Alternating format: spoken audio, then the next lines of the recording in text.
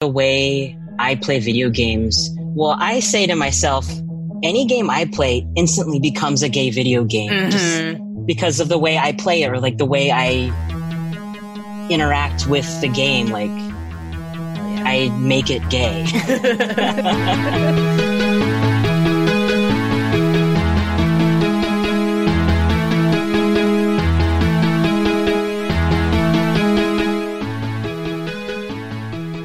Welcome to Pixel Therapy, the video game podcast where we look at the games we play through the lens of the player, where what you play is just as important as how you play it, and where emotional intelligence is a critical stat.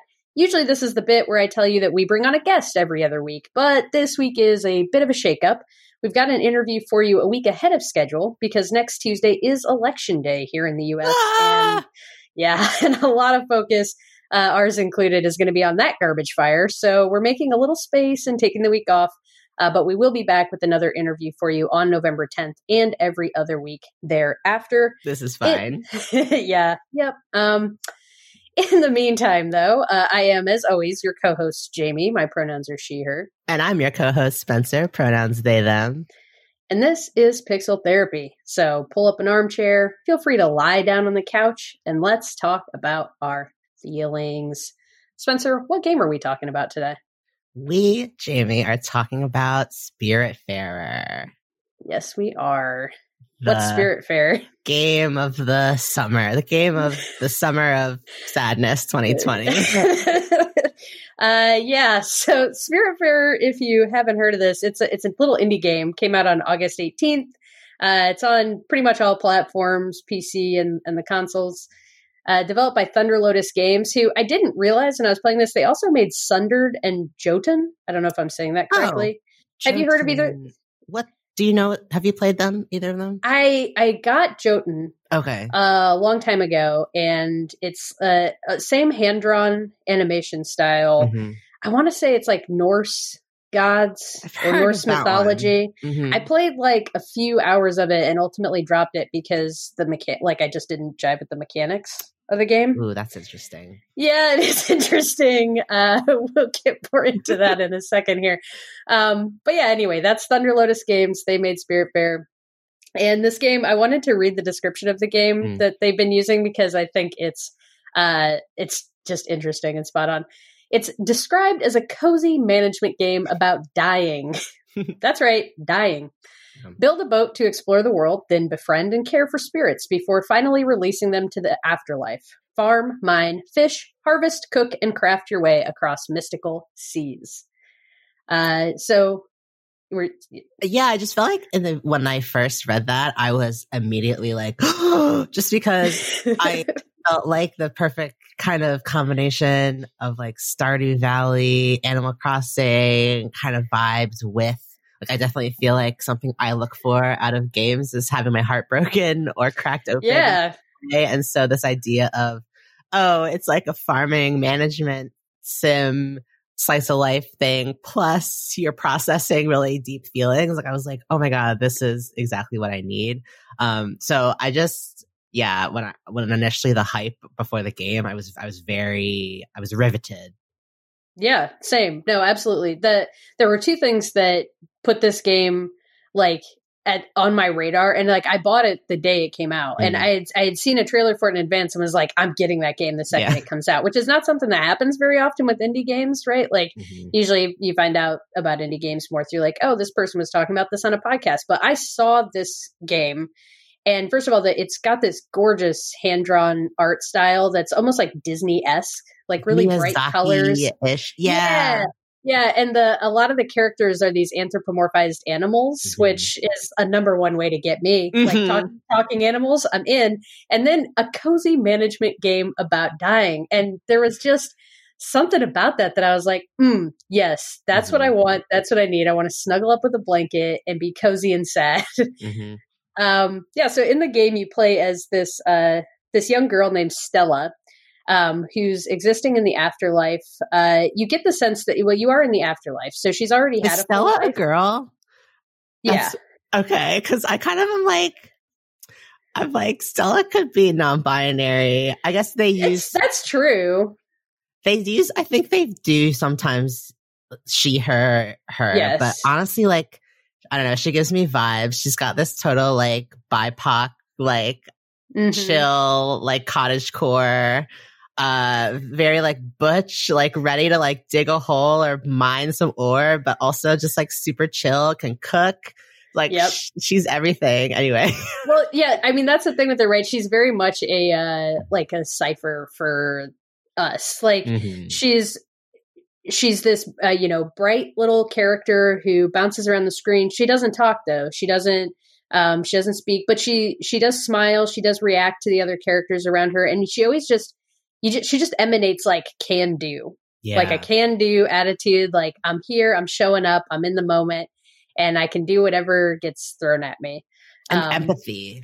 Like, the way that she has, I think the dialogue reactions are something that I'm not used to seeing from a silent protagonist. Like she will clutch, like if someone says something hard, like you really feel the empathy coming from this character. Like, you see in her face and her stature, like she's making space to hold something more painful, or she's overjoyed and sharing in someone's success, or she's listening intently when someone is being vulnerable. Like, you get a lot of emotion out of her that almost like you would be feeling reading this text that I don't really often see from RPGs like that. Yeah, there's also characters later in the game who are bombastic or who prattle on for too long, and she'll get visibly bored or just like annoyed with them, like kind of blowing at her hair or like just hanging down, like listening to them, like, okay, are you done now?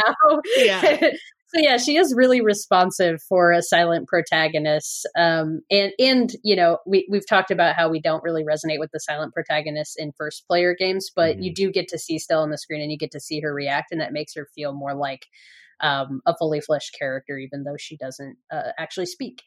So Stella is the ferry master. Her job, your job in the game, is to manage the ferry that goes around and picks spirits up around the world. It's this giant boat, and you're traveling around the ocean, going to these islands and collecting spirits in order to take care of them. The spirits, like I said, are these anthropomorphized animal characters. They all have different challenges that they're kind of working through as they process their life and prepare to move on. And you're helping them through that. You're cooking them meals. You're building them a little house. Building them a house, decorating their house, making them comfortable, and then doing missions for them. They'll want to go to a specific island to see a specific thing or do a specific thing or talk to a specific person, and you're helping them with all of that. And eventually, at some point, they will tell you that they are ready to move on, and you can bring them to this thing called the Everdoor, which is this really just gorgeously animated golden arch that sits in a lake that's surrounded by cherry blossom trees, and the water is like glowing red, and it's in this perpetual like sunset golden hour kind of mode. And so you'll bring them there and you'll release them to the Everdoor, and their spirit will ascend into the next plane of existence. I think it's interesting too that you have to make the choice to bring them there. Like, the spirit will come to you when they're ready and say, I think it's time for me to go to the Everdoor. Like, will you please take me there? And you have to become ready to say goodbye to this character that you've loved and cared for. And you could conceivably make the choice to not take them there for some time, but it really puts this weight on you of teaching you about being open to change and remembering that everything ends. I don't know. It's kind of rare for a game, I feel. Yeah. And that's like at the heart of this game. There are some really deep themes, messages, lessons about how we process death, how we experience death, how we let go of people, how we ignore people even while they're still with us, how the like callous mundanity of life pushes us to move on from the loss of people. And so like this game, it's challenging for me to talk about this game because it is both one of the most like deeply emotional and impactful experiences that I've ever had with the game, and also there were so many times that I fucking hated it. That this game was like dumb and annoying. And that sucks to have to like hold those two things, because I love this game and also I think it's not a good game. Yeah, can you say more about the dumb and annoying parts? Yeah, so when I was reading the description, it's like farm, mine, fish, harvest, cook, craft. Yeah, there's a fucking lot of that, and it's not really that fun to do. Yeah. And like, I love Stardew Valley. Like, you mentioned Stardew Valley at the top. I played a lot of Animal Crossing. Like, those games are my jam. Like, I'm here for some resource management. This game has too many resources. Yeah.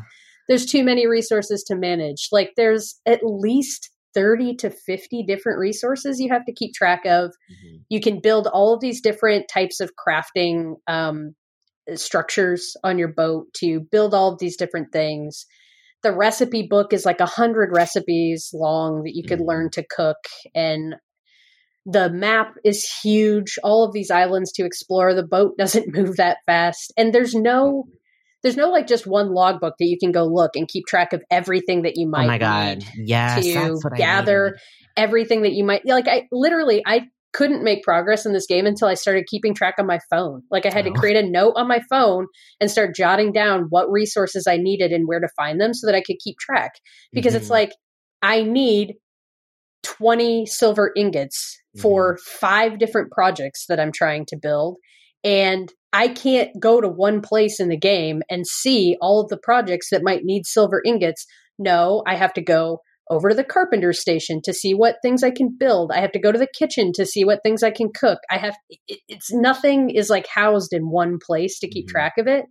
And so it just makes it confusing and daunting, especially in the earlier game, which I know, Spencer, you specifically, you got kind of stuck on this game. Well, we both did, but I kind of moved on from it. But yeah, do you want to say more about that? Yeah, it's just what you're saying definitely resonates. I think for me, I love the farming aspect and creating things, but I also am driven by my relationships with the characters. So what happened to me was that I was finding spirits and inviting them onto my boat because I was lonely on my boat and I wanted to have people, like, community on the boat so that people would have people to talk to while we're traveling. I'm very into the characters. And what I found was that, like, when you invited spirits onto your boat, they have needs, and they would become unhappy if, for example, you hadn't built their house yet, or you hadn't created a meal they like in a while. Characters also they don't want to eat the same thing twice. So I had to make sure to keep a rotation of different dishes. And what I found is that things like farming and cooking kind of fell to the wayside because I was so busy crisscrossing the map trying to find different resources I needed or figure out how to progress certain storylines, that it's almost like, I don't know if the game was trying to fit too much into it's like you can either focus on the character stories or you can focus on, building up your resources, building up the amenities you have on the boat. But I also found that, like, the ore that I needed to build someone's house could only be obtained after I learned a certain skill, but I wasn't progressed enough in another character's story to unlock that skill. So I was sort of stuck in this loop of just trying to slowly traverse the map, trying to piece by piece find the resources I need. Meanwhile, my spirits are getting unhappier and unhappier. So I think I was expecting a little bit more freedom to sort of one day at a time, similar to like the Animal Crossings and Stardew Valley, like focus on my farm a little bit, focus on my resources, focus on my relationships. But it felt a little bit like the game was expecting me to do it all at once. And so it was a little bit more stressful than the story would initially have you believe it to be. It wasn't very cozy. It gets kind of frantic. See, though, I think, and this is another reason I'm torn on this game, because, like, for me, the issue is not that they have that tension in the game. I think that tension is actually important to like what I took away from the game. Maybe I'm giving the game too much credit, but I think that it intentionally wants you to be engaging with that tension of getting caught up in the mundane shit and forgetting about the spirits. I think it actually wants you to have to try to balance both of those things, because that is emblematic of real life. And I found myself really like when I did finally start clicking with all of the resource management that they wanted us to do, and I was keeping track of it on my phone and I was doing it, I found that I was forgetting to feed the spirits. Yeah. I was forgetting to interact with them. I was letting their missions languish. I was forgetting to, and we didn't mention it, but you can hug the spirits in this game, which is one of the most interesting mechanics I have ever seen in a video game. You can hug them, and for nearly all of the spirits, that increases their mood. They all have these different hug animations that are specific to their character and how that character responds to a hug that are just, I don't know, this game does a lot with a little. Like the way a character hugs you tells you so much about that character and who they are. And sometimes they don't want to hug. Yeah, they don't always want to hug, right? Like there's a timer when you hug someone. They're not going to let you just hug them all the time. So you can't be like cloying. You can't just be like trying to hug them all the time to make them feel better. Like the hugs are limited. But yeah, when I was getting really sucked into the management sim portion of the game, I was forgetting to take care of them and like striking that balance. I do think the game is intentionally trying to say, like, this is what real life is like. There's people here with you that you're actively ignoring because you're so caught up in your own busyness. And sometimes that busyness is fun, and sometimes you're just doing it because you have to do it, but it still is a distraction from the actual people in your life. But you also can't just hang on the people in your life, because that's not going to get anyone anywhere. So I do think they want you to engage with that tension, but to my mind, it's just too much. Like the game is 30 to 50 hours long. And I really think if they had pared some of that back, made it more like a 15 to 20 hour game, I think they could have told a really compelling story that I think more people would be engaged to participate in. I'm just worried that they leaned so hard into that and made the game so long and bloated with that stuff that a lot of people are going to give up on it. Yeah. It gets a little tedious, and I found that I wasn't sure what I needed to do to move forward.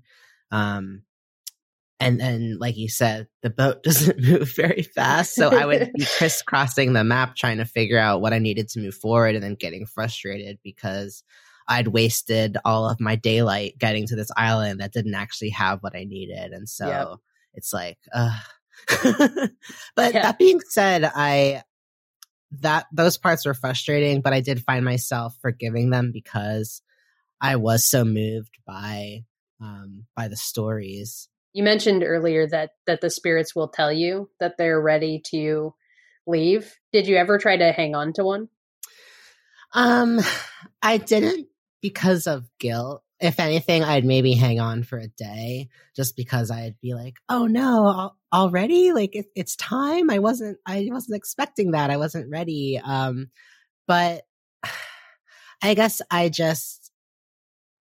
was taking it very literally, and I was imagining, in my own life, like if I loved someone, I wouldn't necessarily, like, holding them back is selfish. It's for me. It's to make myself feel better. It's to tell myself that things aren't changing, that things can be this way forever, and we all know that's impossible. So it was painful, but that doesn't mean that I shouldn't do it.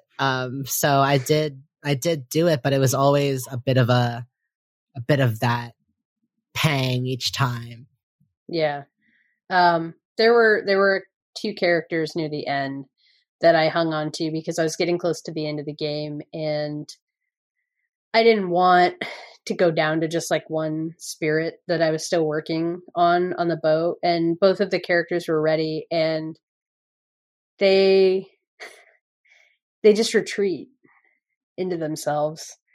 Like they kind of stop coming out of their houses and interacting. So it's like, you have to take them. It doesn't work if you don't. Wow. Yeah. It's really moving. Yeah. But yeah, so those Everdor scenes, when you do take someone to the Everdor, you'll arrive at the Everdor and they'll give you a dialogue prompt and you can go talk to them and they'll basically say, "Hey, we're here. Are you ready to take me?" And you say yes, and you go get in your little rowboat and you paddle them out towards the Everdor. And this like haunting, melancholy, like bells and music plays. And as you paddle across the lake, they'll give you this, you have this really extended moment with the character where they're reflecting kind of on their life as a whole and them processing these final moments before their death. And like, if the game was only that, it would still be stupid powerful. I think there were so many characters, like even characters that I didn't like or that I liked less, like found redemption at the Everdor. You know, there's this guy who's like a philanderer who's like cheating on his wife. And I just kind of like, was like, you're just kind of an asshole. You're just kind of like a flatterer.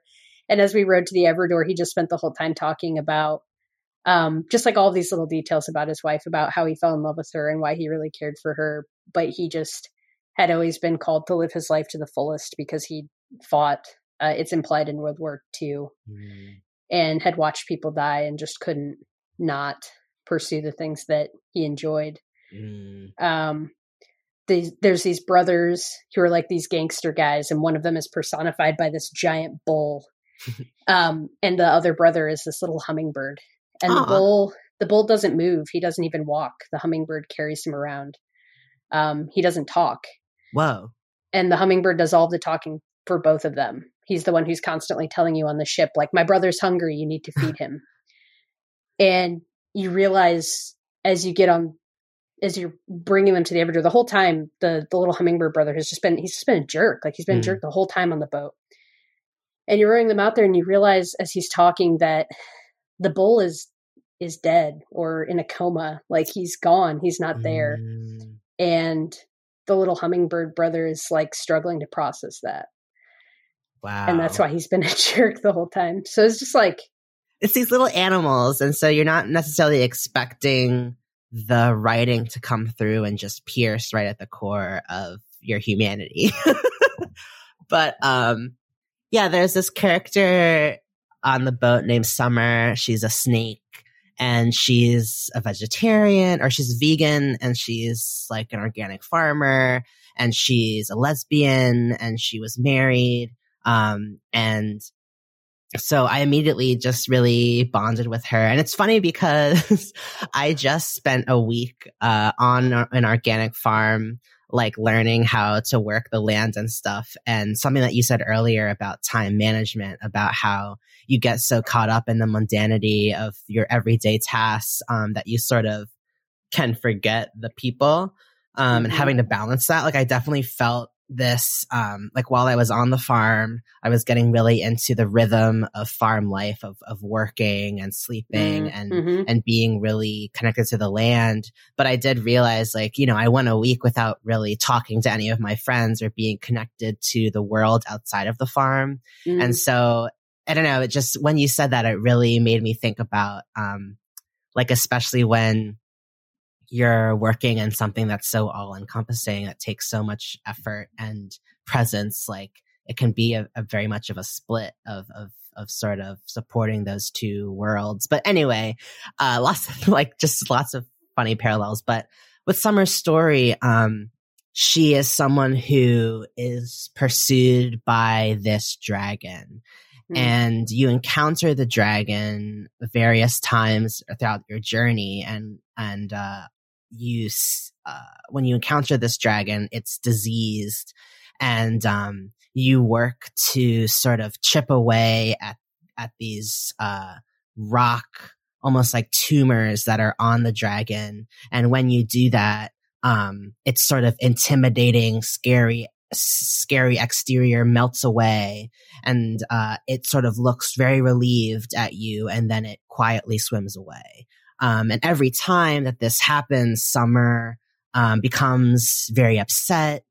She retreats into her house, and she comments on how she keeps hoping that she won't run into the dragon again, but knows that she will. And each time, even though it hurts her to have to encounter the dragon, she knows that she needs to help it in some way. And so eventually, it gets to the point where Summer comes to you and says, you know, I can't outrun the dragon anymore.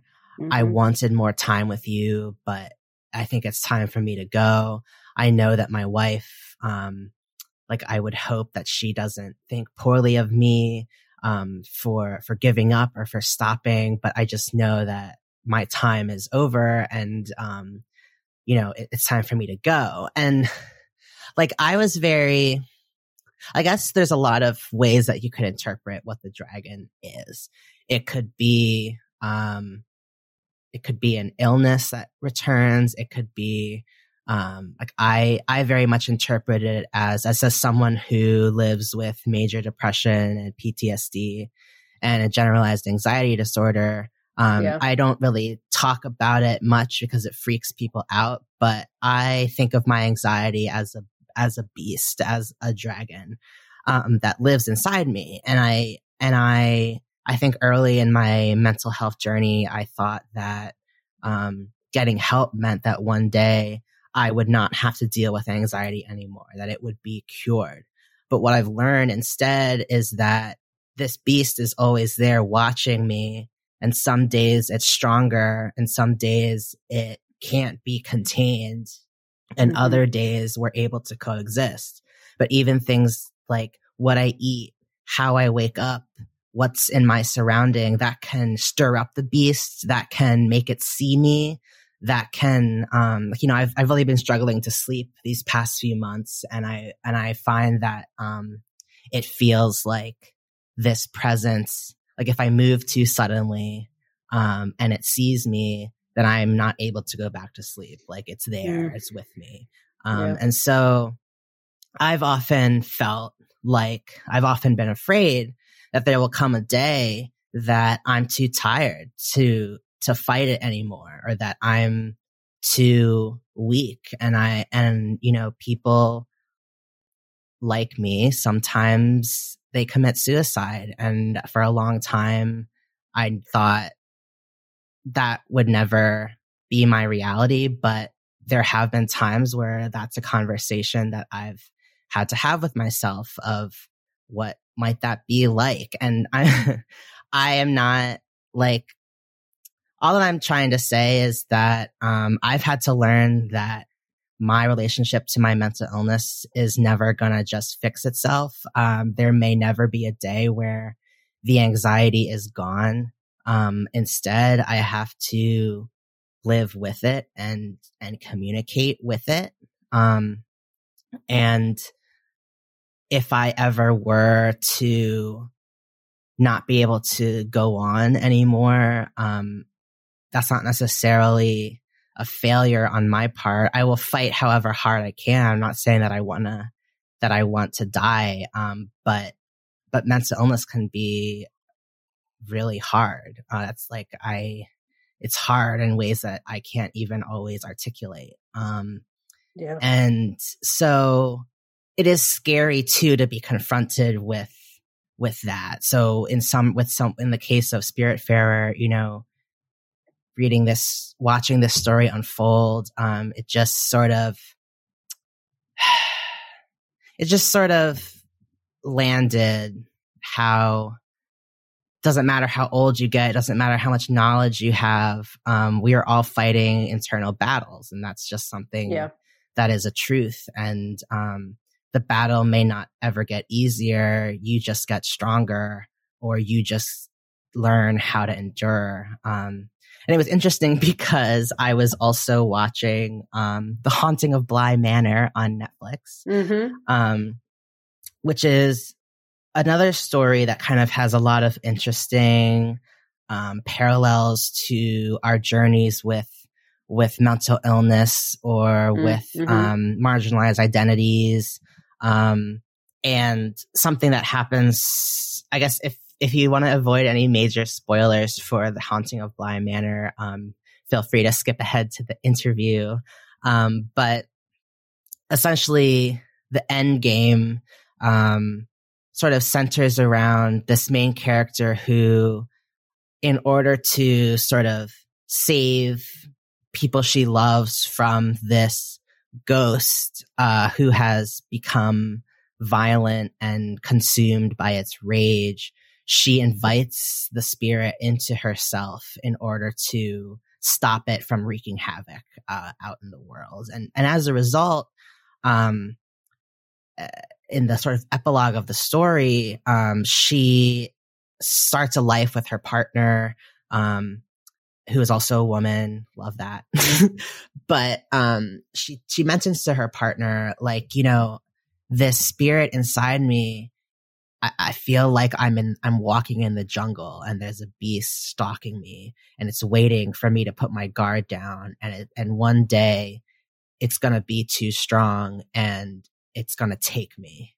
And that immediately just hit me, because that's something that I've thought just in my darkest, weakest moments, like, it's going to take me. And this woman, you know, she lives like 10 years of happiness with her partner, knowing, like, seeing the ghost, having moments where she can't control the anxiety. She has anxiety attacks. She has trouble sleeping. She has moments where she doesn't know who she is or where she is, which are all things that, like, I can certainly relate to.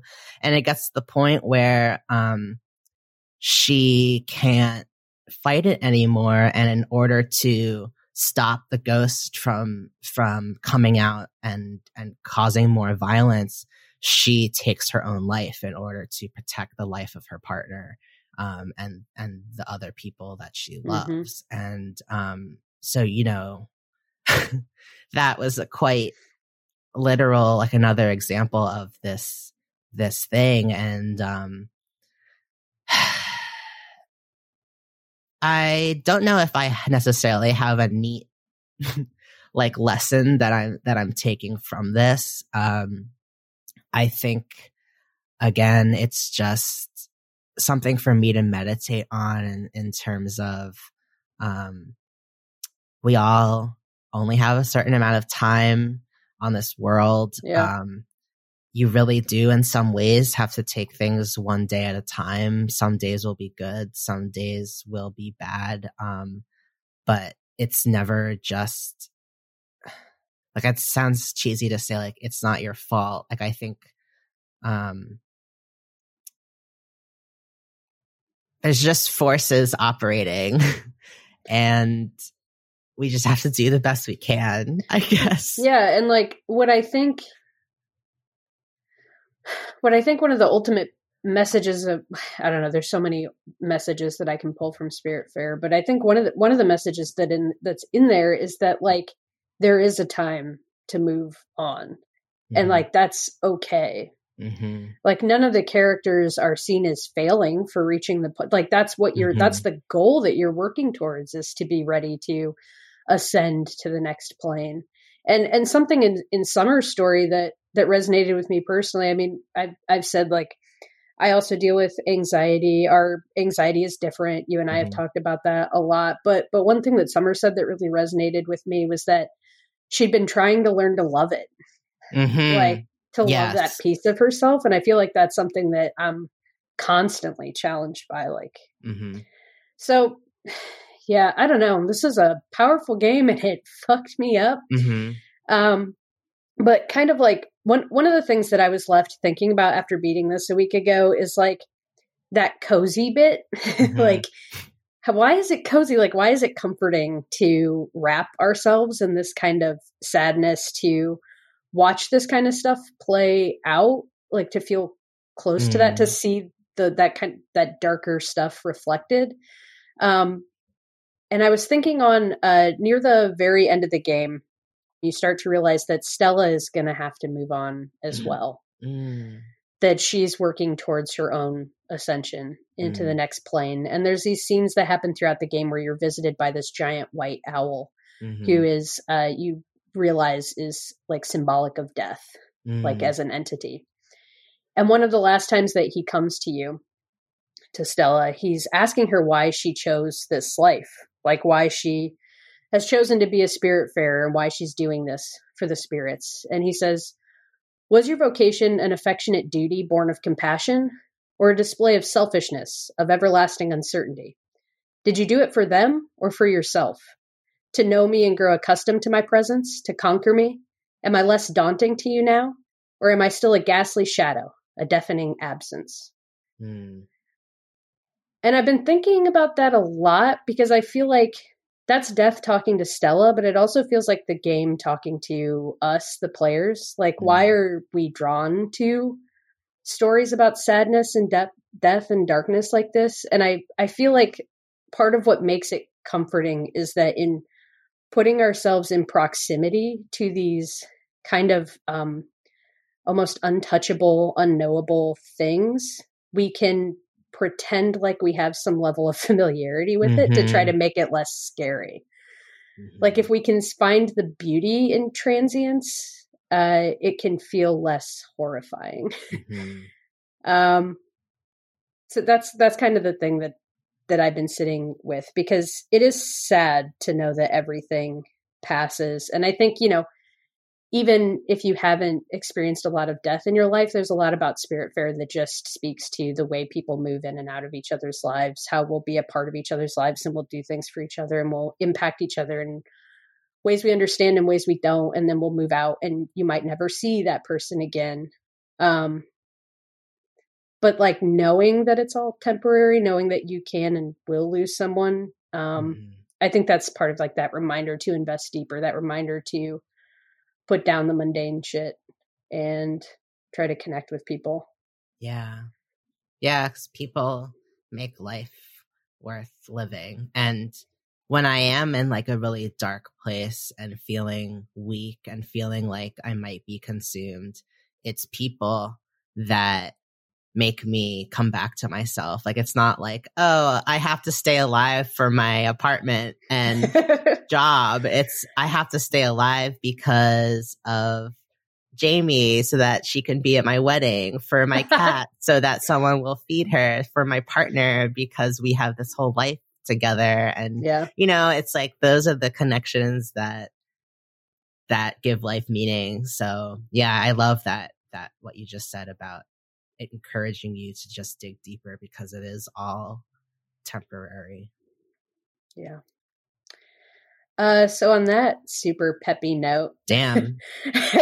Thanks for hanging with us for that heavy conversation. I promise this interview we're about to go into is not quite as heavy.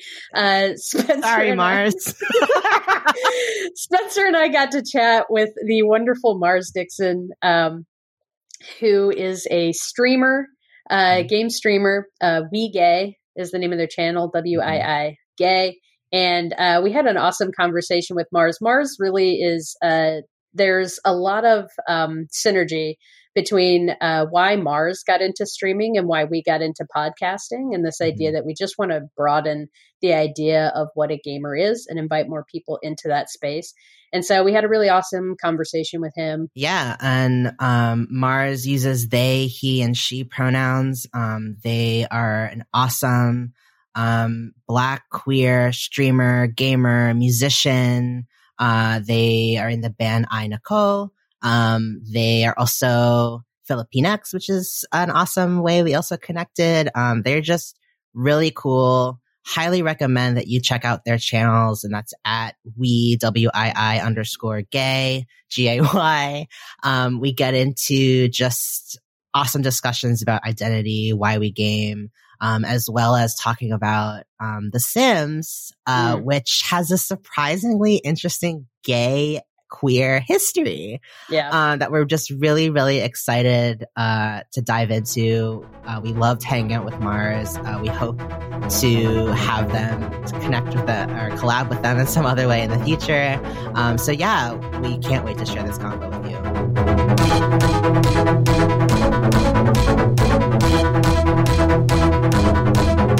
Hello, Mars. listeners, thank you so much for joining us in the Pixel Therapy Studio. We're so happy to have you. I'm happy to be here. Thank you. For those who don't know you, do you maybe want to start by telling us what you were up to before quarantine hit? Oh, okay. And then what you're up to now. Okay. So my name is Mars. Usually I'm playing music, but I started a gaming channel on YouTube and Twitch, but more active on YouTube. Almost 2 years ago now, actually. I haven't been playing music so much since quarantine. I haven't been working, so I've been recording a lot for my channel. And I also started doing adult-rated video games for...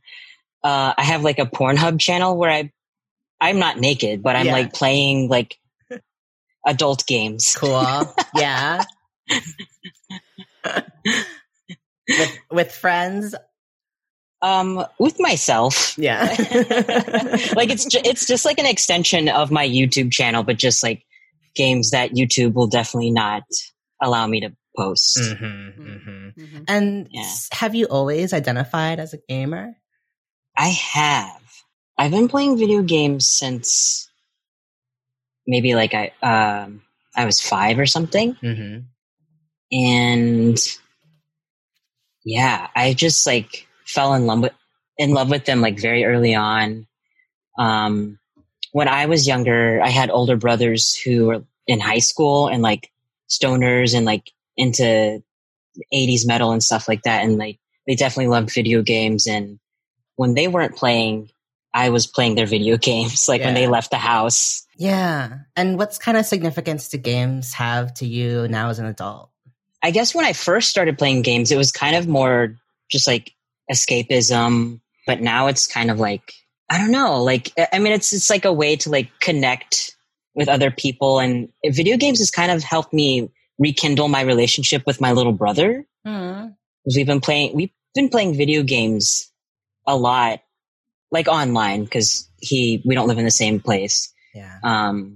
But it's really like kind of like glued together our relationship, playing video games together. Yeah. And we talk to each other almost every single day now. But like after I moved away from home, we just, I don't know, we like kind of stopped talking to each other as much. Yeah. That resonates. Like my whole family I'm from Delaware, and my whole family pretty much lives in the kind of Pennsylvania, New Jersey, Delaware area. And there was definitely like, I have 8, 9 cousins, and that's just the ones and like my first cousins. And growing up, like you said, like I have so many memories of like everything from like Dr. Mario to like Super Smash Brothers. And I've certainly, especially, I mean, the quarantine has brought this into even sharper focus, but I just feel the distance. Like I really feel like, wow, like my cousins are getting older. I think too, like I never really explained, not that I should have had to, but I never really explained to my cousins like, hey, I'm trans, I'm non-binary, I'm on testosterone, I look really different, I sound different, but we haven't been around each other enough for it to be like a casual thing I can bring up, especially when I'm home. And I feel like we're at the point now where I guess what resonated was just that lately we've revived this like cousin group chat. And the thing that has not changed between us is that we can instantly talk about Naruto, or we can talk about games, or like, like if anything else, like even if I haven't talked to some of them in literal years, like we can still just connect over that. And it's just really cool. Yeah. So tell us about your channel. My channel. Okay. We Gay. Yeah, my channel's called We Gay, WII, and hopefully Nintendo won't get me for that. But it's like it's a pretty small channel. But yeah, I started it. Well, I actually tried to start a channel like years and years before, but I just didn't really, I guess I didn't have the patience to figure out how to record everything and put it together. But then around the time my band broke up, because I was like all about like music, like I even stopped playing video games for a while to focus on music. Yeah. But then my band broke up and I was like, well, this is something I've always wanted to do. So now I have time to do it because I'm not playing music. And so I just like got just like cheap versions of things to like help me record. Yeah.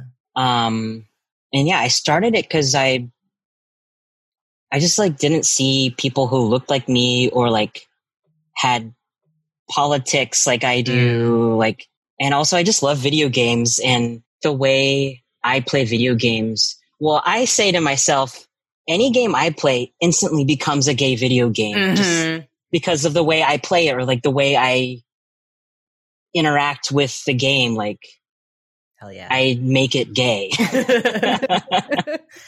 Right, because you're an integral part of the game. Doesn't exist without you putting yourself into it. So exactly. Oh, something I love about your channel too is your channel description, which says a gaming channel for LGBTQ people who aren't yet gamers. And that really, I love that because something that we talked about in like our very first episode of this podcast was like, I, Spencer, don't necessarily feel comfortable identifying as a gamer because I think it carries a lot of connotation and it also just is a community that's it's a lot sometimes. Yeah. And so I'm just curious to know like what your intent was when you were writing that and kind of like what kind of space you're trying to create with the channel. Yeah. So I don't have a whole lot of gamer friends, but I feel like a lot of my friends who think of video games, they think of like stereotypical, like slacker or like gross, like white men or teenage boys, like sitting in their mom's basement or, you know, think of like Call of Duty or like other like violent shooting games or whatever. And I just wanted to show like there's different kinds of video games out there. I don't know. I just kind of think that anyone could be a gamer. When I talked to some of my friends who've been interested in video games, they were like, yeah, like I didn't feel like there was space for me. So I never played video games growing up. Yeah. And yeah, I just want to make the space more welcoming. And I just like tell people like, you don't have to be into video games or know anything about video games to like watch my channel. And also a lot of the guests I purposely invite are people who don't identify as gamers. Cause I just want to like open it up. And and also I just kind of hate gamer culture. Like it just like really bothers me. And so I want to help change it. I love that. Like that's, we should get you, we need you on the show. Cause like, yeah, a lot of similarities in terms of why we started this podcast too. Yeah. For sure. Tell me about like when you say you hate gamer culture, like can you say more about like what's up there? There's just so much garbage. There's so much garbage in gamer culture and it's just like so male dominated and just like feels so like icky and like racist and like women hating and it's just like, I don't know. I'm just like, I guess I used to think like, oh, like video games are for like the outcast, like the weirdos, the nerds. But I'm just like, you're just like the jocks or whatever. Like, wow, like, yeah. you're no different. Like you're not unique. You don't think differently. Like you're not an outsider. Yeah, there's like a culture of people who have latched so hard onto that nerd identity that the idea of anyone else that's not like them coming in and trying to lay claim to it too and saying like, oh, we're on the same page, we're nerds too, that they just immediately feel like they have to put up a wall because they feel like they've claimed this space as theirs and now they need to defend it instead of just opening it up to more people. Yeah. Yeah. You know, Okay, it's so funny that we're talking about this because so the game that you wanted to talk to us about, Mars, was The Sims 1. Yeah. And are y'all familiar with the fraught gay history drama that surrounded The Sims and its inception? Because I was reading about it, and okay, I'm going to take the silence as a no, and I'm not sure. I'm not sure. I'm curious to hear what you're going to say. Okay, so Maxis, right, was the original developer. They made SimCity, which was like a very high level. I mean, it's not that high level, but you're not right there in the moment with folks. You're hovering above and you're managing your bustling metropolis. And so this was like 1999, and EA had just purchased Maxis, and Will Wright, the creator of The Sims, had been working on what at that time was his concept for The Sims. And because he wanted The Sims to be something different from SimCity, he wanted it to encapsulate as much as it could of the human experience in a natural way. It included the ability to make a trans character, to make a gay character. And Maxis, like, at that time, they were Will was like, this game is going to be great. It's going to attract female gamers. Because today, like 60% of gamers identify as women, and or along the spectrum of womanhood. And Maxis was like, no. Like, women don't play games. Like, that's ridiculous. We can't have this gay shit in here. Like, take that stuff out. And so the game was planning to go to production with the ability, like all the code for being able to be gay, like taken out. And shortly before that happened, they hired a developer named Patrick J. Barrett III, who happened to be gay. And shortly after he came on board, he was given this old design document to work on implementing social interactions for The Sims. And the document was old, so it still included the code for making them gay. And he didn't know, like, he was like, oh, well, this seems like it should be in the game. And so he put it in. And it wasn't until a demo of the game was unveiled at E3 in 1999. And in the background of the video, there were two women Sims kissing. And so at that point, it was basically too late. And they were like, oh, fuck, there's gay shit in the game.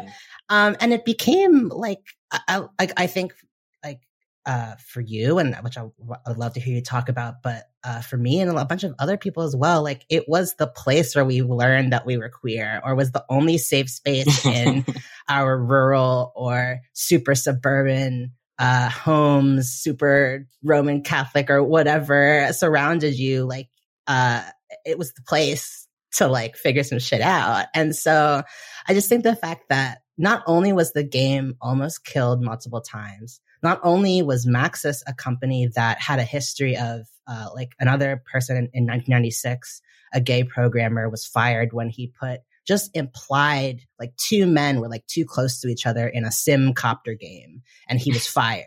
This was a company that was intent on not having any, homosexual content in these games. Yeah. But then when this game came out, it was the very first game that facilitated same-sex relationships, and it defined an entire generation of games after that. So, like, it's just like queer people rock. But I'd love to hear, I feel like everyone remembers where they were the first time they played The Sims. Like, how did The Sims come into your life? Tell us about that. That's really funny. I actually do kind of remember that story now from listening, because I'm also a podcast nerd. And I think I heard about that story on a podcast that was specifically about The Sims. Awesome. And how they were like going to take it offline, and how people were like getting so sad. But anyways, I got into The Sims. I was at a barbecue. I was visiting my sister in Kentucky. Me and my little brother, we always so I'm from Arkansas, but in the summer, we would go visit my sister in Kentucky. And we went to one of our friends' house, and they had two sons, and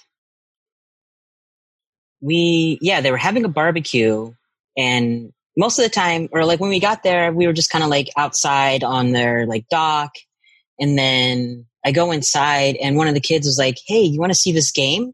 And I was like, I love video games. Like, of course I want to see it. And it was The Sims. And yeah, he just like boots up the computer and like shows me his world. And I was like, what? Because it's funny because like I'd always imagined this game, like as a young gamer, like I was like, I wish there was a game where you could like go to the bathroom because like you never get to see that kind of stuff. And like, this was like the game I'd been dreaming of since I was a little kid. And I think, at this time I was maybe like 13, 14 or something around there. And I didn't have a computer at the time at my own house. And so I was like, I have to get a computer. I have to get this game. And so, yeah, he was like showing me the game. And then I was immediately like so addicted and like everyone left the room and like they were like went down to like eat because like we're at a barbecue and I was like, I don't need to eat ever again. Like, I have The Sims now. I can cook my own food in The Sims. And so, I played for hours and everyone else was like already like, they were like outside and I was like, nope.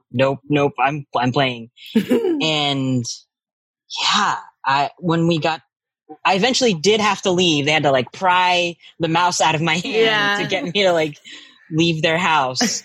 And I just couldn't stop thinking about The Sims. And I was like begging my sister. I was like, I will do extra yard work if I can like, you will pay me so I can like save up for a computer. I need to get a computer. I need to get The Sims. And I remember later that year seeing The Sims it was like in Best Buy or something. They were like doing like, it was like a Black Friday deal. And I was like, I will wake up early, go and wait in line with you. Cause my sister also really loved to like take us to these like Black Friday deals and like, wake up at like 4 a.m. or whatever and like stand in line. Yeah. And that's how I got The Sims was at a Black Friday deal at Best Buy. But then I didn't have a computer yet. But I could like play on my sister's computer. But then when I went back to Arkansas, I had the game, but I didn't have a computer. Yeah. But were you just carrying it around to people's houses? Eventually my sister like gave me her old computer and I could not stop playing. And like, I remember there's a website called 7 Deadly Sims and you could like get different like skins and stuff. And there was like, they had like Britney Spears and I was really into that pop group Dream. If you remember, they had a song called He Loves You Not. I was going to sing it, but I'm too embarrassed. But it was just like, it was like P. Diddy or Puff Daddy, whatever he's going by now. His like project, like for like teenage pop group, girl group. But anyways, there was a skin for them. And so I had like Dream in my game, like in my house. It's like so Second Life. Be either, so I could like be their like girlfriend because I identified as a girl at the time. But like so many lesbian households, like I was, taken away. The way that they built that system too is really cool. Like, and just in reading about the game, like it feels so, even though it was like 20 plus years ago, like it feels progressive, especially now. Like there was this quote in this article in the New Yorker that I was reading, and Barrett, the engineer who had managed to get the gay code back into the game, said EA was more worried that The Sims would flop and hurt the SimCity franchise. It was a different time. People weren't so violently for or against same-sex relationships. They didn't go out of the way to find it and react to it.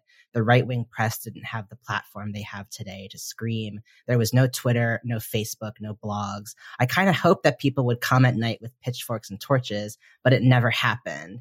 And I just think it's like today, I feel like, I guess what I'm trying to say is that like The Sims was the first game where I like was able to actualize the like Twinkie gay boy that I saw myself as in my head, but that no one in real life saw me as or would validate. Yes. And like when I constructed that character in the game, it was like alchemy was happening in my bedroom, and my parents, no one was there to stop me. And it's like there is something so radically queer about just being able to jump in bed with other Sims, and like they're like, hey parents, you're worried that I'm watching like movies and shit. Like this game is like teaching me more about what's possible than any film. And yes, the way that they built the algorithm for Sim sexuality was interesting because like typically, I mean, most games are fundamentally just like if there was going to be attraction, it would be heterosexual. And so initially they set it up so that like whoever the Sim was in proximity to, they would eventually fall in love with. But what they quickly found was that like every character was then gay if they were living in a same-sex household. And so, or every character was straight in a opposite sex or cisgender, other mixed gender household. And so what they ended up doing was changing it to be something more natural and organic. And it had more to do with, like you had to actually build relationships, and get to certain, conversation decision options that would become available only after you reach a certain level with certain Sims. And so really every person was bisexual, pansexual, like the capacity to be anything was within everyone. And I'm just like, everyone in this game is like non-binary and sexually fluid, and like, this is great.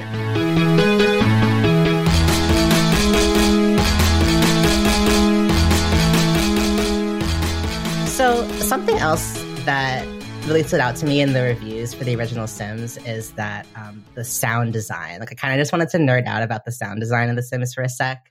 The reviews like really played up that part of what was so immersive about it was everything from like car sounds going by the house to chopping vegetables was like lovingly, obsessively rendered, and stuff like the music from just building your house and shopping for furniture is so iconic that it's still, I mean, it plays in my mind for sure. Yeah. And I don't know, like as someone who loves music, like I was just wondering if you had any thoughts on that, or if there's any, anything about the Sims sound design that stands out in your mind. Well, I have not, for the past like month, I haven't been able to stop doing the Postal Girls whistle. Like I'm just like doing it when I'm like, I don't know, like walking around my house. I'll try to do it. It's like, like that. Do you remember that whistle? Oh my God. I can't stop doing it. Like it's just stuck in my head. But yeah, I love the sounds in that game, and like, just like just like when like something's on fire, or I don't know, when someone's like excited, it's just like so funny. It's just like, I feel like I laughed a lot just hearing them like talk.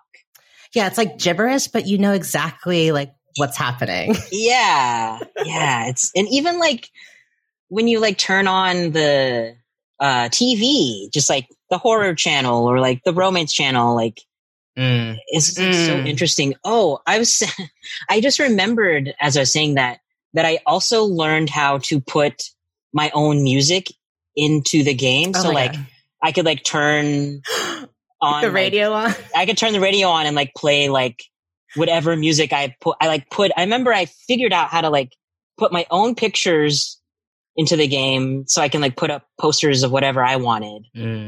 Like I figured out how to like customize and like build my own skins and stuff. I never really learned how to build the skins properly, but I had the program to do it. You touched earlier on, I wanted to bring it back to like, you mentioned, you know, how initially it enchanted you and you got obsessed with it and you had to play it and you got your own copy. I'd love to hear more about like why The Sims is special to you even now as an adult. Like what about the game was meaningful to you? How did it influence you? Yeah, I think just having the outlet to, okay, so I knew I was gay, like, that's like one of my earliest memories. Like I knew I was gay. I knew I was trans, even though I didn't have the language for it. I just like already knew those things, but I didn't really have an outlet to like express that sexuality. And I feel like The Sims really helped me like kind of like see what it could look like to like be in a relationship and to like have a home that's like mine and it's queer and I can like, yeah, just like build. I like had a not so great childhood. So like it really helped to have like, yeah, just like envision what my life could be like once I escape this hell. Man. And yeah, I think I could just like make my house look the way I want it and have like my girlfriend or girlfriends or whatever live with me and like, yeah, like call and I would have like friends. I can like, you can like, cause you can like call friends over and like have like a pizza party or whatever. Like, yeah, I was like, damn, being an adult rocks. You can just invite all your friends over and have a pizza party whenever you want. Exactly. And yeah, I think just being able to like, yeah, visualize what I want my future to look like. I feel like I could, yeah, The Sims really helped me. That's beautiful. I really, when I think about my childhood, I find that I describe it as tunnel vision. Like I wasn't thinking about anything other than the future because I had to. And things like The Sims were portals to like tell it, like helping myself believe that something like that I could get there. Just what you said about it being a tool to help, you know, visualize a different future for yourself. Like, yeah, like this is a queer ass game. You know, something that I think it's so beautifully cyclical too. There's one more quote from that developer, Mr. Barrett, that I wanted to share with y'all. And in this a New Yorker article from 2014, he was reflecting on the whole experience. And he said, at the time, it wasn't considered normal to be gay or lesbian. Some people even saw it as dangerous. This is late 90s, early 2000s. But in The Sims, it was normal and safe to be a gay person. It was the first time we could play a game and be free to see ourselves represented within. It was a magical moment when my first same-sex Sims couple kissed. I still sometimes wonder how in the world I got away with it. I was getting goosebumps a little bit there.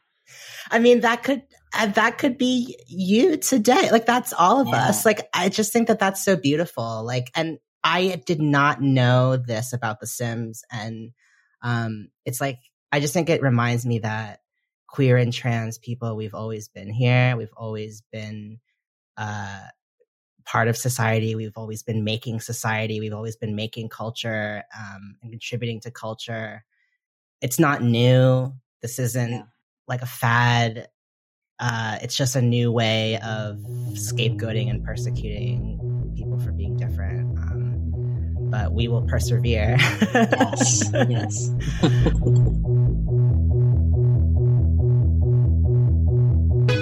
We've been talking about very wholesome ways that we create communities online, but I'd love to hear more about how you're using Pornhub as another gaming outlet. I guess, yeah. So there was one game this indie game called Yearning. And I found it on Itch.io, and it's like gay coming of age, visual novel kind of thing. And there were some like sort of explicit moments in that game.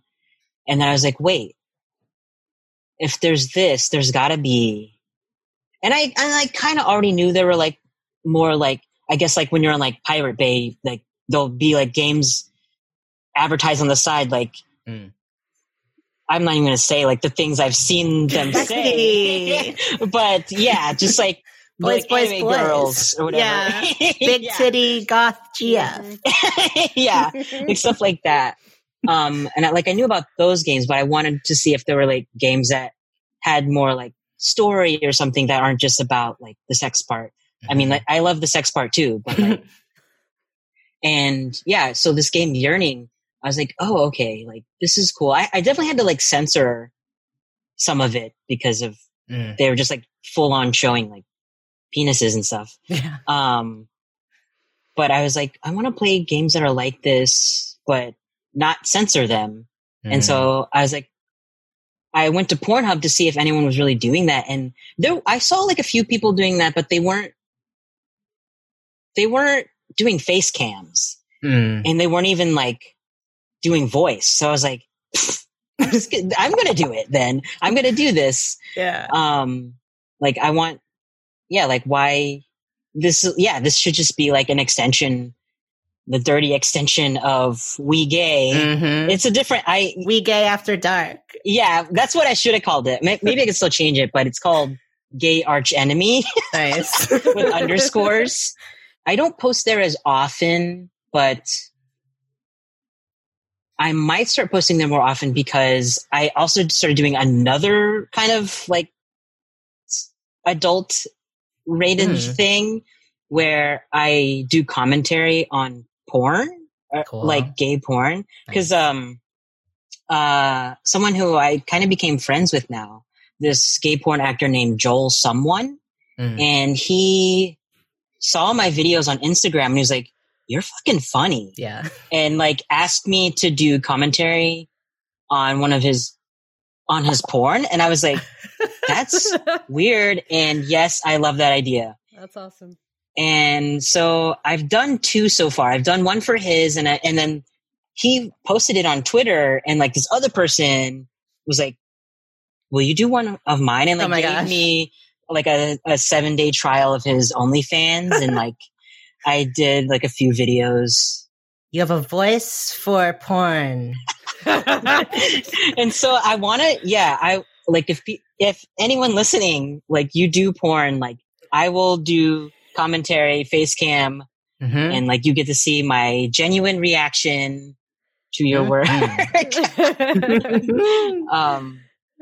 Yeah. So that's like another little branch of like my We Gay channel. I mean, I kind of love that. Honestly, like one of the things that has sort of, I mean, I've definitely been taking a break from being a gay slut just because of like trauma and wanting to like work through some shit after a particularly painful breakup and a lot of other things. So I haven't really been engaging. I wasn't engaging that much before quarantine hit, but I mean, just the concept of going to a play party, of sharing space in terms of like, like a BDSM scene or even just like dancing in the club with other queers and just like having that feels years away from us at this point, at least right now. And so again, I just love the ingenuity of tech savvy gays to be like, let's fucking make a stream where, cause that like, I don't know, it feels like when I watch streamers and stuff, it's like community. Like I feel like I'm just like chilling with someone on their couch and just having a convo and like, it's silly, but, and it's not always in a healthy way that sex is, that it can be, super commonplace and prevalent in the queer community in ways that like I'm not saying that to be in queer community we have to be like talking about or engaging with sex, but I think having ways to like I think when we see each other and when we are around each other and engaging with each other around sex, it can be really like joyful and validating and fun and sexy and a distraction and all of that. But I just love that. Have you like, I'm just curious to know if you have any, like, has there been any kind of feedback or what kind of reactions have you gotten from folks? Like, what's the engagement been like with that kind of stuff? It's for the most part has been pretty positive. there was one time I posted. Okay, so one of my favorite things to do with video games, which is also part of the reason why I love The Sims, is customization. I love to create a character. That's like one of my favorite fucking things. Wait, can I cuss? Yeah. Okay. We just talked about Pornhub for like 10 minutes, okay, so yeah. Yeah. So I play like the wrestling games, like WWE, 2K, whatever.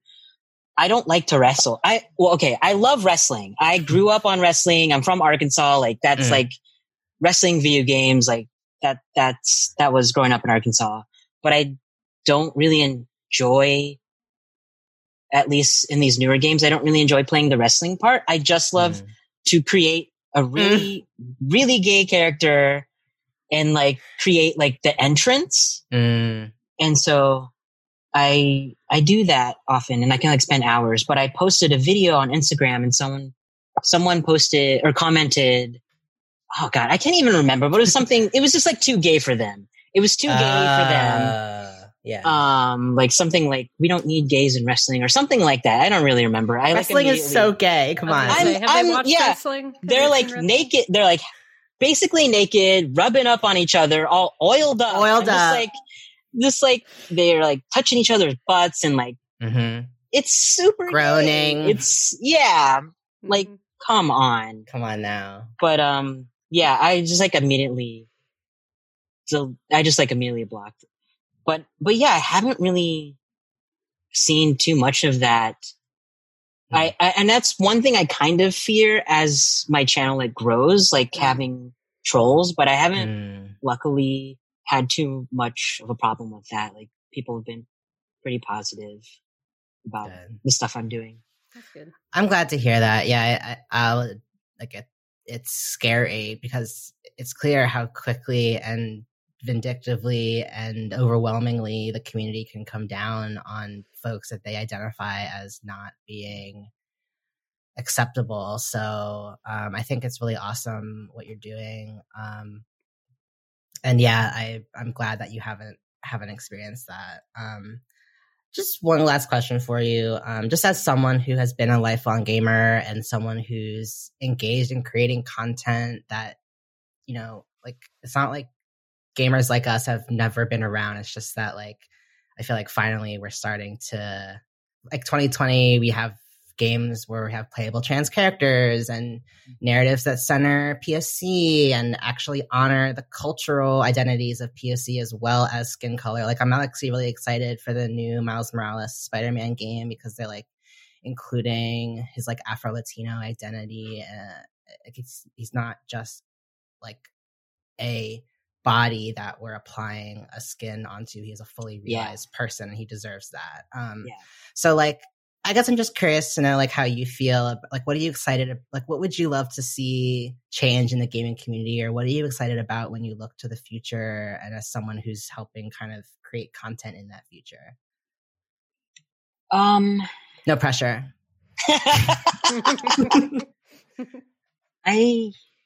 Wow. Yeah, I guess I just want to see more people who look like us playing video games and like making video games and streaming and, you know, creating content around video games and doing reviews and stuff. And yeah, I just like really want to help change the face of like, you know, what a gamer looks like.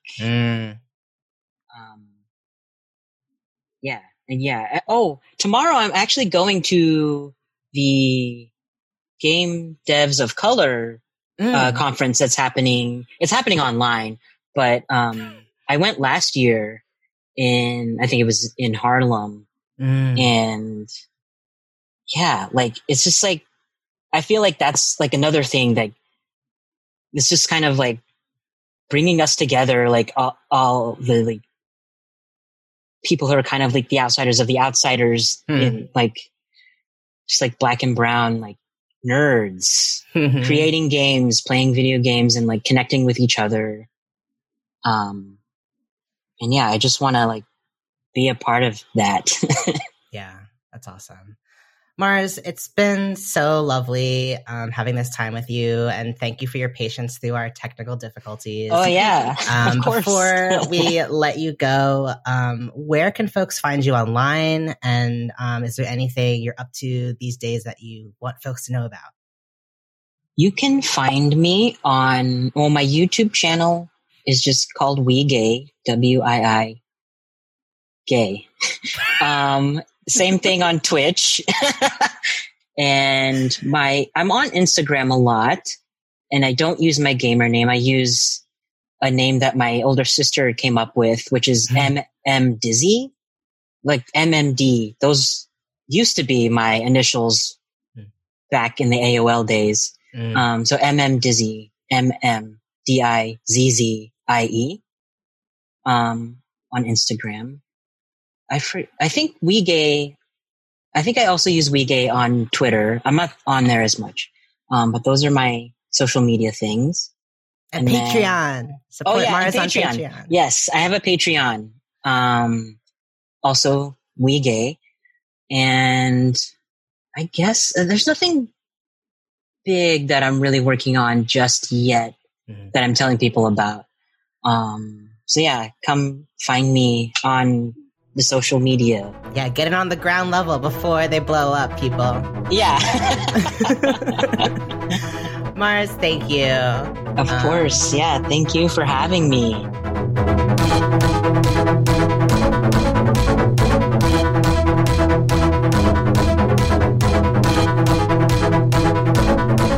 Time is up for today's session of Pixel Therapy. Thank you for tuning in, and we hope that listening to our thoughts and feelings gave you some thoughts and feelings of your own.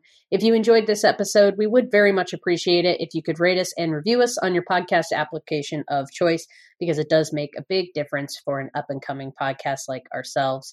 If you want to reach out to us, you can get us by email at pixeltherapypod@gmail.com, and you can stay up to date on all things Pixel Therapy by following us on social media at pixeltherapypod, or by visiting our website at pixeltherapypod.com. We're especially a lot of fun on Instagram, and we are desperately trying to get better at Twitter, so follows and Twitter tips are appreciated. Finally, since we like to put our money and our energy where our mouth is, we end every episode with a recommended side quest. And these side quests are different mutual aid opportunities, fundraisers, organizations, community groups, just like different ways that you can get involved either in your own community or on a wider scale with issues that are just really important, for lack of a better word. So this week, we wanted to let you know about a really important GoFundMe called the Homeless Black Trans Women Fund. And you can find it by Googling Homeless Black Trans Women Fund GoFundMe. It would be too long for me to read you the whole GoFundMe link. But this is a fund that was started in December 2019 by Jessie Pratt Lopez. Jessie is a trans Latina from Colombia, who lives in Atlanta, Georgia. And she uses her experiences as a documentary photographer and grassroots activist to help folks from her community use their voices to resist systems of oppression and step into their own power. You can check out her photography at www.jprattlopez.photos. And the fund was started for a small community of Black trans women living on the streets of Atlanta, Georgia, many of whom are also sex workers. Using this fund, the group has been able to help this community with direct mutual aid, and has also grown into a unique opportunity to alleviate the chronic homelessness that exists among trans people in Atlanta, especially among Black and Brown trans people. So you can donate to this fund. It's directly being used to help the community of Atlanta. Support Black trans women, support Black trans sex workers. This is a great opportunity to do that. So again, check out the Homeless Black Trans Women Fund on GoFundMe.com. Thank you for that important side quest, Spencer. That is our show for today. So go forth, run a story mission, level up some stats, and don't forget to hug an NPC every now and then. We'll be back soon with some more Pixel Therapy. I just want to say it together. And we sort of did.